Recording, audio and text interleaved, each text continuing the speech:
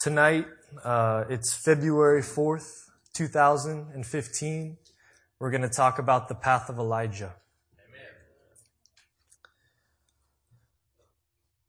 As I was reading this past week, the past few days, and the past few weeks, something big got illuminated to me, and it was a compelling pattern in the Word that I've never seen before. Once the Lord showed it, you know when you're reading the Word and the Lord reveals something to you and you see it, and then after you see it, there's no going back. You can't unsee it anymore. You can't go back and say, well, I saw this once, but I'm going to complete. No, it was not like that. I saw it and I could not help but see it everywhere throughout the Word. But it didn't stop at the Word. It went into my life. It evaluated my life. It evaluated the intentions of my heart. It evaluated my hunger. It evaluated what I did on a daily basis. And it was like looking at my life in a mirror. And the Lord dealt with me. And He changed the way that I did things. He changed and rearranged some of the priorities of my life. I'm going to share that tonight, and I hope that the Lord will speak to you through it like He did me. We're going to start with Elijah, of course. Why Elijah? Why Elijah? Well, there's just a few chapters in the Word of God. A lot, considering he's one man. But just a few chapters in the Word of God about this man, this prophet, Elijah the Tishbite. It starts in 1 Kings 17. It's an interesting thing. I'm going to go through 4 chapters, and I'm just going to talk to you about some of the things Elijah did. Just listen. In 1 Kings 17, he confronts Ahab, the king of Israel, and in the name of the Lord pronounces a drought on the land that lasted for 3.5 years. To go and face a king, to say, look, by my word, as long as I do not speak water over this land, there will not be any water, and to walk away from it. That's some chutzpah. That's some boldness. He is miraculously fed bread and meat by ravens. He cried out to the Lord and raised a widow's son to life. He raised the dead. In 1 Kings 18, he gathered all of Israel to Mount Carmel. He combated 450 prophets of Baal and 400 prophets of Asherah, with no other prophet of the Lord standing next to him, and went as far as to taunt them when Baal did not respond to their shouting and dancing. The Lord answered his prayer with fire from heaven. He commanded the Israelites to seize the prophets of Baal and slaughter them, and they did. The Lord empowered him to outrun a chariot for a distance of about 17 miles. From Mount Carmel to Jezreel. One run, 17 miles, full pace, outrunning a chariot. Yeah, the last 5 items, all of chapter 18, that was in one day. 1 Kings 19, he ate a couple loaves of baked bread, or cakes, and had some water, then traveled for 40 days and 40 nights with no other provision. The Lord appeared to him in a gentle whisper. 2 Kings 1, the Lord brought fire down upon his enemies. That's where we're going to stop. Elijah, revered in the Jewish culture. At the cedar, there's a seat laid out for him. It's the seat of Elijah. They're waiting for his presence to come. There's 4 cups, and the 5th cup is not partaken of. It's Elijah's. It belongs to him. Elijah is so revered in the Jewish culture. I had the privilege of speaking with a Jewish man today at the shop. He walked through the doors. He wanted to get an inspection on his car. And it's about the 3rd time I've gotten the opportunity to speak with him. And he's going to Israel in May. He goes every few months. His mom's still over there. His name is Mr. Solomon. Yeah, what a name. And so I'm asking him all kinds of questions. He knows the word really well, knows the Torah really, really well. I'm asking him all kinds of questions, and I finally say, what I understand about Elijah. I've read the word. I understand the great things that he did, the great things that the Lord did through him. But tell me, what is it about Elijah? What is it that you can see about Elijah that really stands out to you in the culture? And he looked at me and he said, Elijah was a man of God, and he was a mighty man, but he was just a man. And at first I almost got a little bit offended. I was kind of taken back. I was very surprised to hear a Jewish man speak like this. Later on in the day, it hit me. He was just a man. He was just a man. Maybe that's why James, in the 5th chapter of James, he has to assure us that Elijah was a human being, even as we are. Even as James was. Even as we are today, Elijah was just a man. So we left off in 2 Kings 1, and we pick up in 2 Kings 2. If you want the spirit of Elijah, you must walk the path of Elijah. If you want the spirit of Elijah, you must walk the way that he walked, the path that he walked. We're going to read 2 Kings 2, 1 through 8 together. When the Lord was about to take Elijah up to heaven in a whirlwind, Elijah and Elisha were on their way from Gilgal. Elijah said to Elisha, "Stay here. The Lord has sent me to Bethel." But Elisha said, "As surely as the Lord lives and as you live, I will not leave you." So they went down to Bethel. The company of the prophets at Bethel came out to Elisha and asked, "Do you know that the Lord is going to take your master from you today?" "Yes, I know," Elisha replied, "so be quiet." Then Elijah said to him, "Stay here, Elisha. The Lord has sent me to Jericho." And he replied, "As surely as the Lord lives and as you live, I will not leave you." So they went to Jericho. The company of the prophets at Jericho went up to Elisha and asked him, "Do you know that the Lord is going to take your master from you today?" "Yes, I know," he replied, "so be quiet." Then Elijah said to him, "Stay here, the Lord has sent me to the Jordan." And he replied, "As surely as the Lord lives and as you live, I will not leave you." So the two of them walked on. 50 men from the company of the prophets went and stood at a distance, facing the place where Elijah and Elisha had stopped at the Jordan. Elijah took his cloak, rolled it up, and struck the water with it. The water divided to the right and to the left, and the two of them crossed over on dry ground. We see 4 different places here. They started and set out from Gilgal. From there, they got to Bethel. From Bethel, they set out and they went to Jericho. From Jericho, they left and they got to the Jordan and they crossed over the Jordan. 4 places. You guys with me? Amen. In a straight line, these 4 places would be about a 25-mile journey. Most scholars think that it's probably 40 to 50 miles that they did in one day. You can tack that up to the list. So, let's go through them. Gilgal. Joshua 5:9. Something happened at Gilgal. Joshua and the Israelites, Joshua received something from the Lord. And the Lord told him to circumcise all the Israelites. You see, the Israelites had been in the desert for 40 years. 40 years wandering around. And the fathers of the sons had perished. And the sons had come up and taken the place of the fathers. But in the desert for 40 years, there had not been any circumcision. And so they came to Gilgal. And the Lord said, "Okay, Joshua, now's the time. Circumcise the Israelites." And so Joshua was obedient and he did so.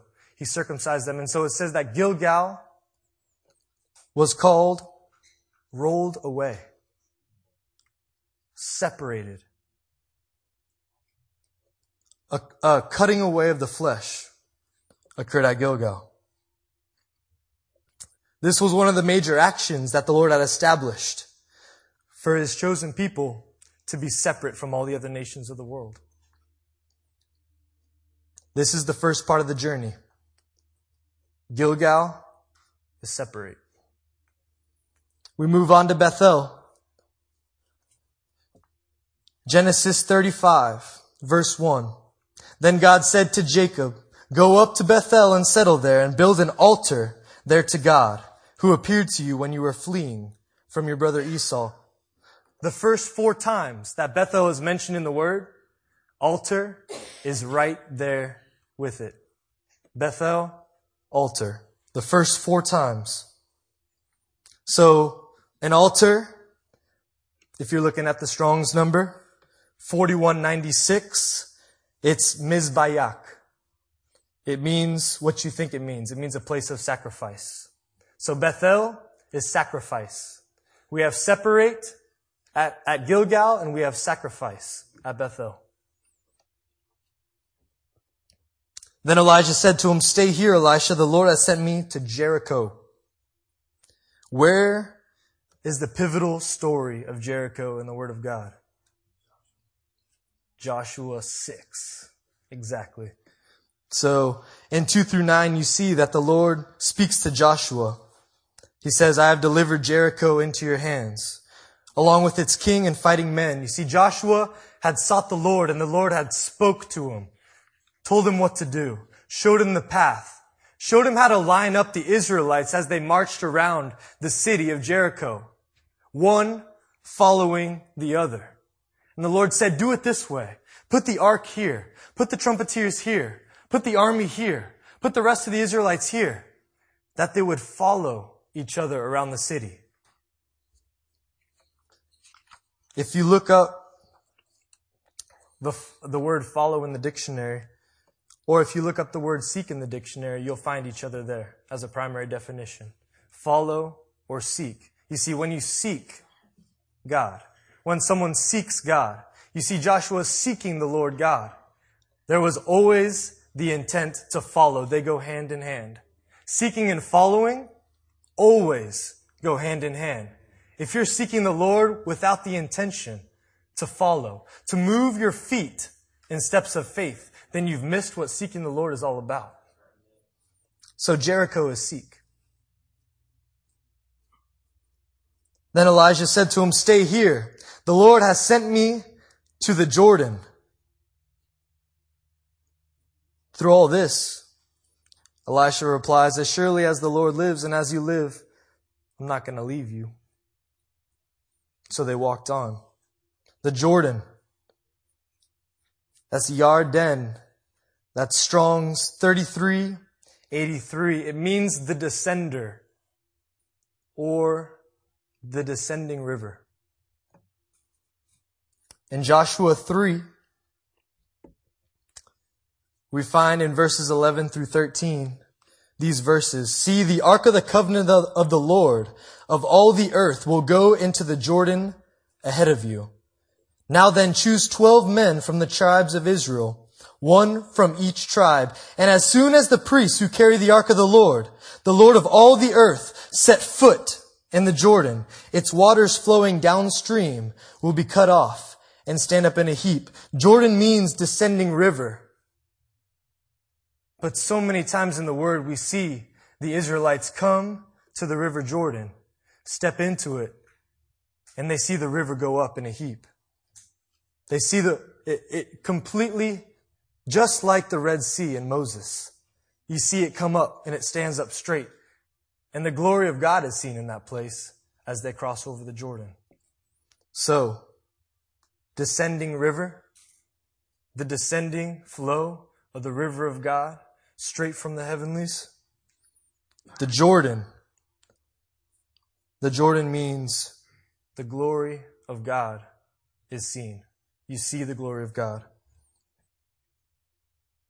So, what do we have? We have separate. We have sacrifice. We have seek. And we have see the glory of God. So it's a pattern. It's in the Word. where else can we see it? What about Noah? What about Noah? It said that Noah was a righteous man. He was separate from the world. He was separate from all others. You see, he kept himself pure. He separated himself.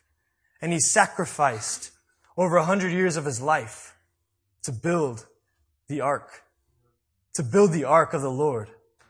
And he sought the Lord God, saying, when, O Lord, will the rains come? And the Lord said, okay, the rains are coming in a week. Get on in the ark. And he and his family, all of them, they got into the ark. The animals 2 by 2. The Lord sealed it. And afterward, after the floodwaters had resided, the Lord made a covenant with Noah and with all of mankind. And the glory of God was seen in the form of a rainbow. Where else? Where else? What about the Exodus from Egypt? What about that? The Israelites are in their own camp, separate from the Egyptians. There was even light in the camp of the Israelites in the midst of darkness for all the rest of Egypt as the Lord judged the Egyptians and judged Pharaoh. So they were separate. They sacrificed. The sight of the first Passover happened right here. The Passover lamb. You see, Passover, Pesach, that means the sacrifice of the Passover. The first sacrifice of Passover occurred here. So there was a separation, there was a sacrifice.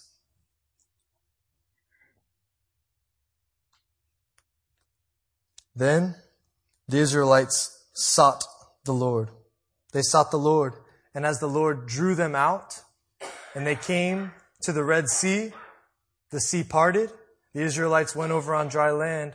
The glory of God was seen. As a matter of fact, this is the first time that glory appears in the Word of God. Exodus 14 says, and I will harden Pharaoh's heart, and he will pursue them, but I will gain glory for myself through Pharaoh and all his army. And the Egyptians will know that I am the Lord. So the Israelites did this. What about Joshua 5-6? What happened in Joshua? There was a separation with the circumcision at Gilgal. There was a sacrifice with the Passover. Israelites seeking to follow when the Lord speaks to Joshua. And they saw the glory of God revealed when the walls came down and the Israelites took the city of Jericho. So, we have this pattern. We have this reoccurring theme in the Word. It's seen over and over and over again. But where's the bridge? Where does it meet the road? Where does it come in contact with our very lives? Is this really the path of Elijah? Is it the path of Noah? Is it the path of Joshua, the Israelites? What is it? Is it the path of Jesus? You see, Luke 9:23 says this. Then he said to them all, if anyone would come after me, he must deny himself, take up his cross daily, and follow me. Deny yourself. That's Gilgal. That's the separation from your own desires. You separate yourself. Step 1. Your desires die. Step 2. Bethel. There's a sacrifice. Take up your cross. It's really a beautiful piece of literature if you read it in the Hebrew. Cross of self-sacrifice.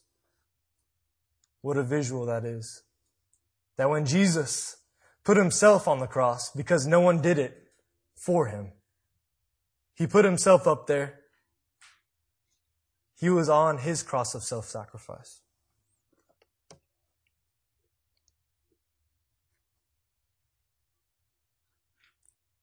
And then Jericho followed Jesus. We'll get to the Jordan in a second. The order is very important. You have separate. Separate is always first. You see, if we don't separate, if we don't deny our own passions first, when we look to sacrifice, we'll have no idea what that tree of self-sacrifice looks like. We'll have no idea. We'll go and we'll sacrifice. We'll go throughout our day and we'll make small sacrifices. Maybe we'll make big sacrifices, but we'll have no idea if that's what the Lord really wanted us to sacrifice or not. Because there's no separation from our worldly desires. There's no separation with what we battle with inside of us. We hear to obey is better than to sacrifice. Why? Why is that? When you follow Jesus, when you're already following Him, sacrifice was already required of you before you hear about the obedience. If you didn't sacrifice first, then you wouldn't be able to hear and obey. The sacrifice always precedes it. So obedience, of course, is better than sacrifice because it comes after the fact. It comes after the sacrifice has been made. It's a step forward. It's a step deeper into the will of God. Look at Genesis 35 again. It says, God said to Jacob, go up to Bethel and settle there, built an altar there to God who appeared to you when you were fleeing from your brother Esau.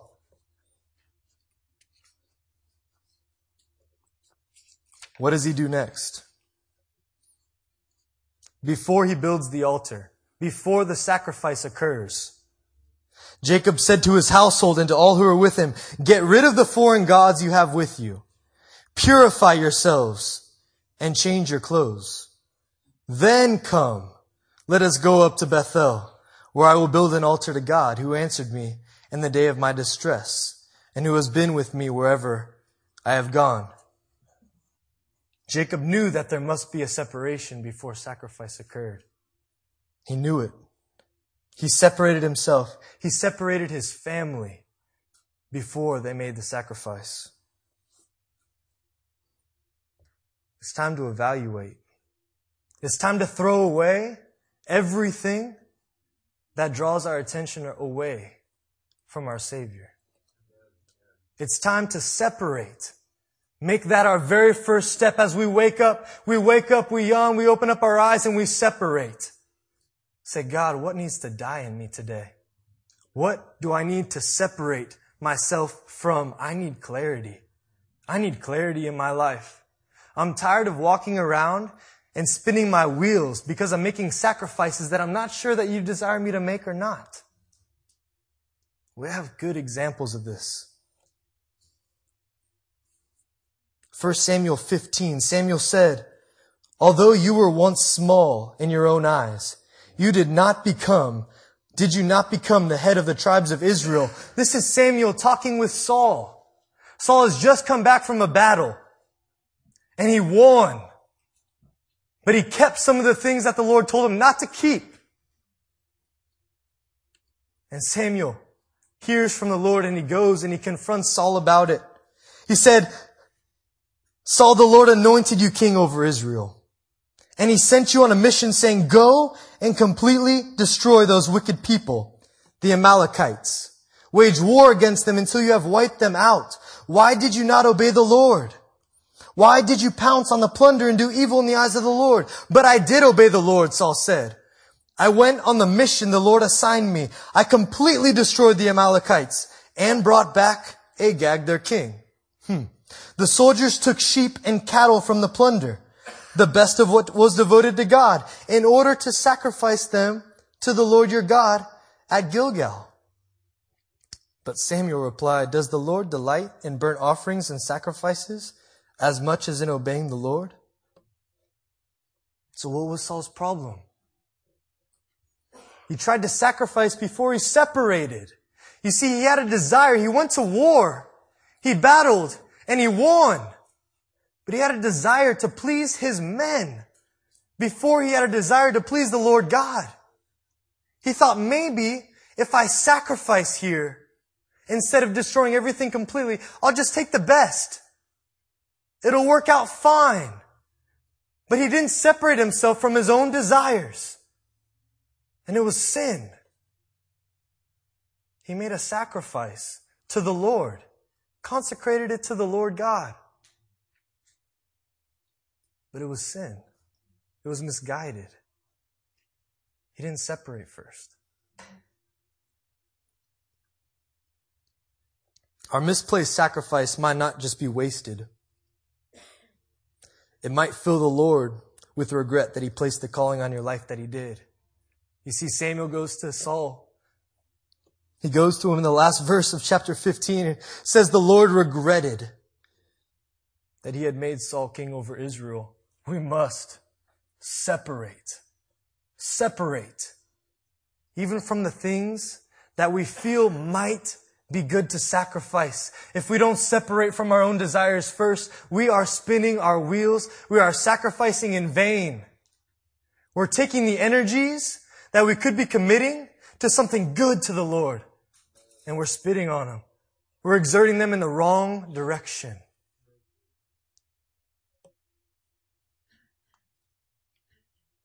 Remember Ananias and Sapphira? They made a sacrifice, but they also had a desire. They wanted to appear like they were doing something good for the body of Christ.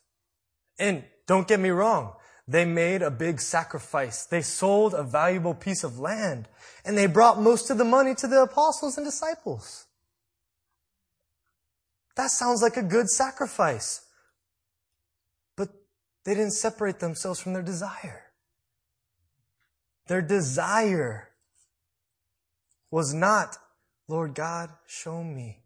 Show me. I need to separate from this need that I have of pleasing those around me. This need that I have of looking good, of looking like I'm sacrificial, of looking like I'm sold out when I'm really not. I must separate. Purify me, Lord God, and show me what you want me to sacrifice. Show me how you want me to sacrifice, so that it's not in vain. What does Romans 12 tell us? It says, do not conform, be transformed. Do not conform any longer to the pattern of this world, but be transformed by the renewing of your mind. Separate from the world first. Separate. And then you'll be able to see what the Lord's will is.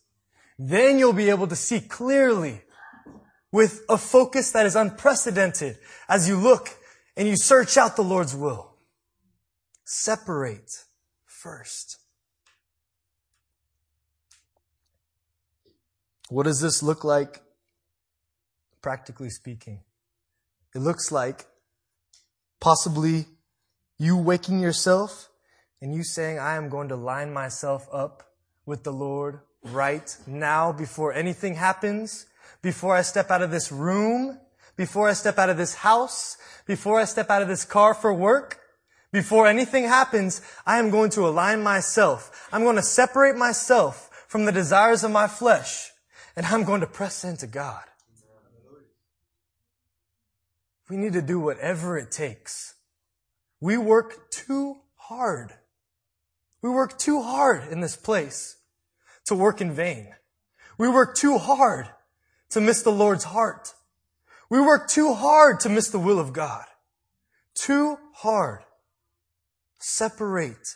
Make it your heart's desire. Make it your first priority. Wherever you go, whatever you do.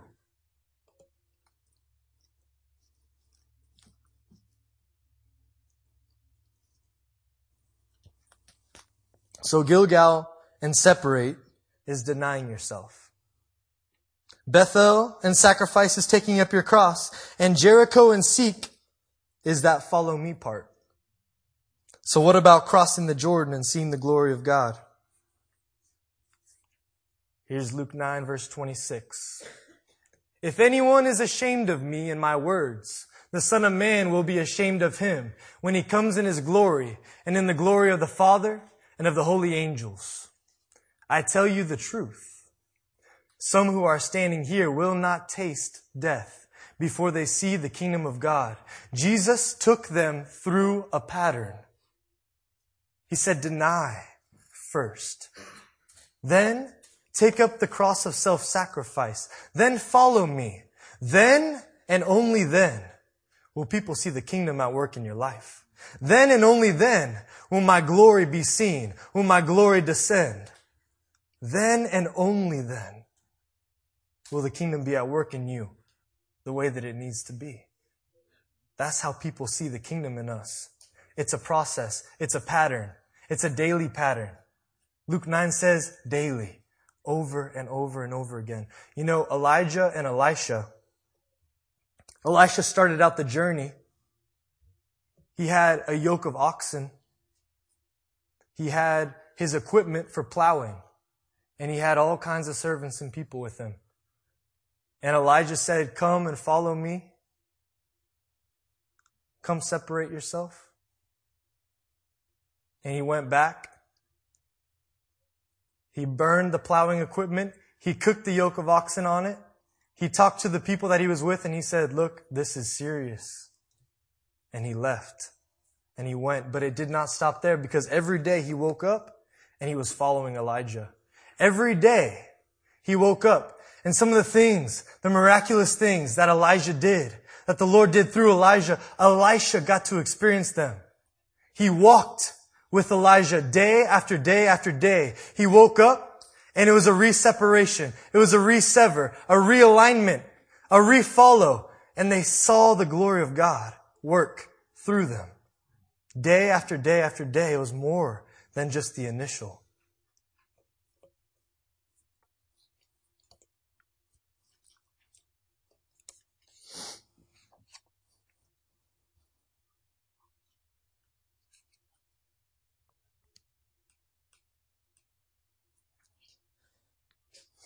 I loved the word that came forth earlier from Mike, speaking about intention. Because this word is all about intention. It's all about focus.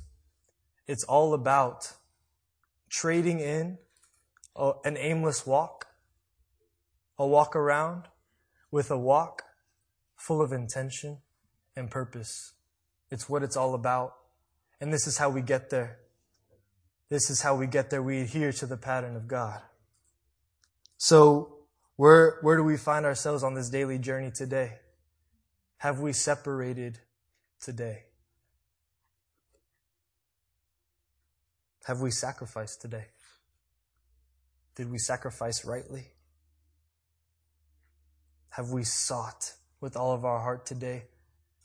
And have we seen the glory of God? Because if we miss one step, and we get used to missing one step in the pattern, then we'll get used to missing some of that glory of God at work in our lives. We'll get used to missing some of that glory descending as we interact just daily with the people that we come into contact with. We'll miss it, but we'll get used to it. We've got to evaluate tonight.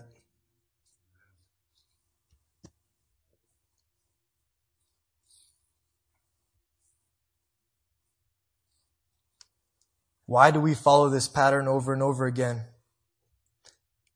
It's the only way to be right there behind Him. It's the only way to walk right behind Him wherever He goes. And He can't take you everywhere He wants to without it. You see, Elijah told Elisha, if you see me when I am taken from you, it will be yours, otherwise not. That was at the beginning of the day. He had a full day's journey to go. He had a pattern to adhere to. He had things to do. But at the end of the day, when he saw Elijah go up, the glory of God was revealed. And an anointing that was unprecedented came. Days and days and days of the pattern. Days and days and days, like a step ladder, leading up to the heavens, one step, one step, one step. We pray for anointing. We pray for the power of God. Are we willing to put in the daily work? Step after step after step. Because after steps and steps and steps for years, Elisha finally received the anointing that he was after. The double portion. The anointing for the firstborn, he received it.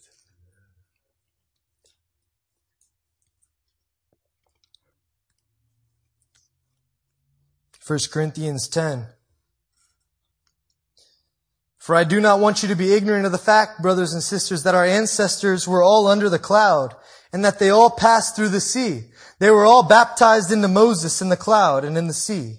They all ate the same spiritual food and drank the same spiritual drink. For they drank from the spiritual rock that accompanied them, and that rock was Christ. Can't you see some similarities between us and them right here? As Moses struck the rock and the water flowed, that rock being Jesus Christ, and the water of his presence being flowing out, and us partaking in it, us drinking up his presence just as the Israelites drank up that pure water from the rock. It's a pure reflection of us and them. But it takes a turn. Nevertheless, God was not pleased with most of them. Their bodies were scattered in the wilderness. And 1 Corinthians 10, 6 through 10, it starts hitting a little closer to home.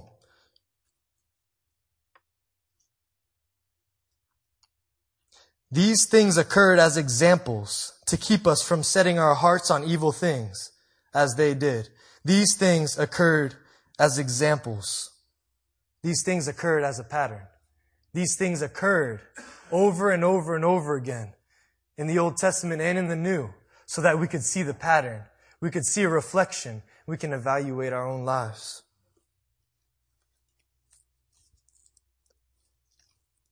These things happened to them as examples and were written down as warnings for us, on whom the culmination of the age has come. So if you think you are standing firm, be careful that you don't fall. Time and time and time again, it's written down. We must look to the compelling patterns of the Word and let those patterns be a reflection and pattern our lives after them. Pattern our very lives after the patterns we see in the Word of God.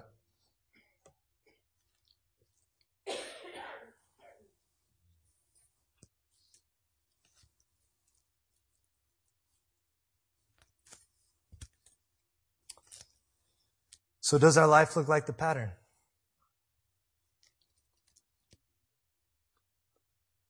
John the Baptist. He's a pretty good example of separation, sacrifice, seeking the Lord, and seeing the glory of God. His life showed this pattern daily. John 3, starting in 25, we see an argument developed between some of John's disciples and a certain Jew over the matter of ceremonial washing. They came to John and said to him, Rabbi, that man who was with you on the other side of the Jordan, the one you testified about, look, he is baptizing, and everyone is going to him.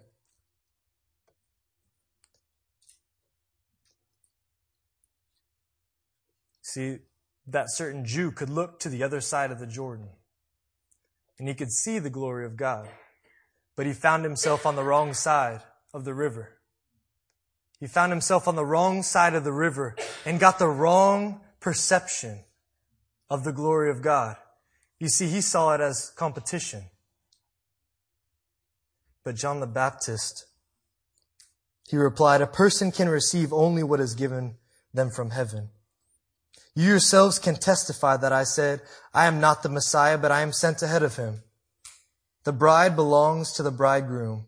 The friend who attends the bridegroom waits and listens for him and is full of joy when he hears the bridegroom's voice.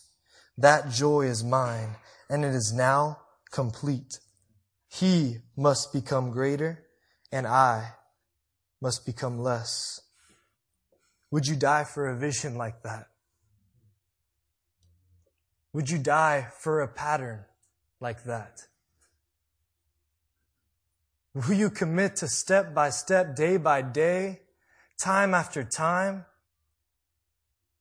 as we seek the anointing of God, as we seek the glory of God? Will we commit to the process? It is a process. And it does not come overnight. And I know you guys know that. But just like Wade was talking about perseverance, we must continue in the pattern. You see, John the Baptist was so ingrained, he was so intertwined with the pattern. His life was the epitome of it. He was so intertwined with it that all the joy was his when he found it in its perfection. All the joy was his. Does our life look like the pattern?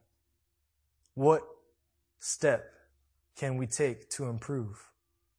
Which one can we improve on tonight? Which one can we seek the Lord out and say, maybe I need to start with the separation, or maybe my sacrifices have not been pleasing. Maybe I haven't been seeking the Lord like I need to, like I want to, like I know that He's calling me to do. Because when I look at my life, I don't see the glory of God being revealed daily. I don't see those opportunities jump out like I want to. I don't see myself witnessing the way that I want to witness. I don't hear the Lord's voice like I want to hear it. I pray that the Lord is stirring up the hunger for the glory of God to be revealed in your life. But even more than that, the hunger for the process to attain it, a love for it, a joy, just like John the Baptist, that abounds because of it. Amen.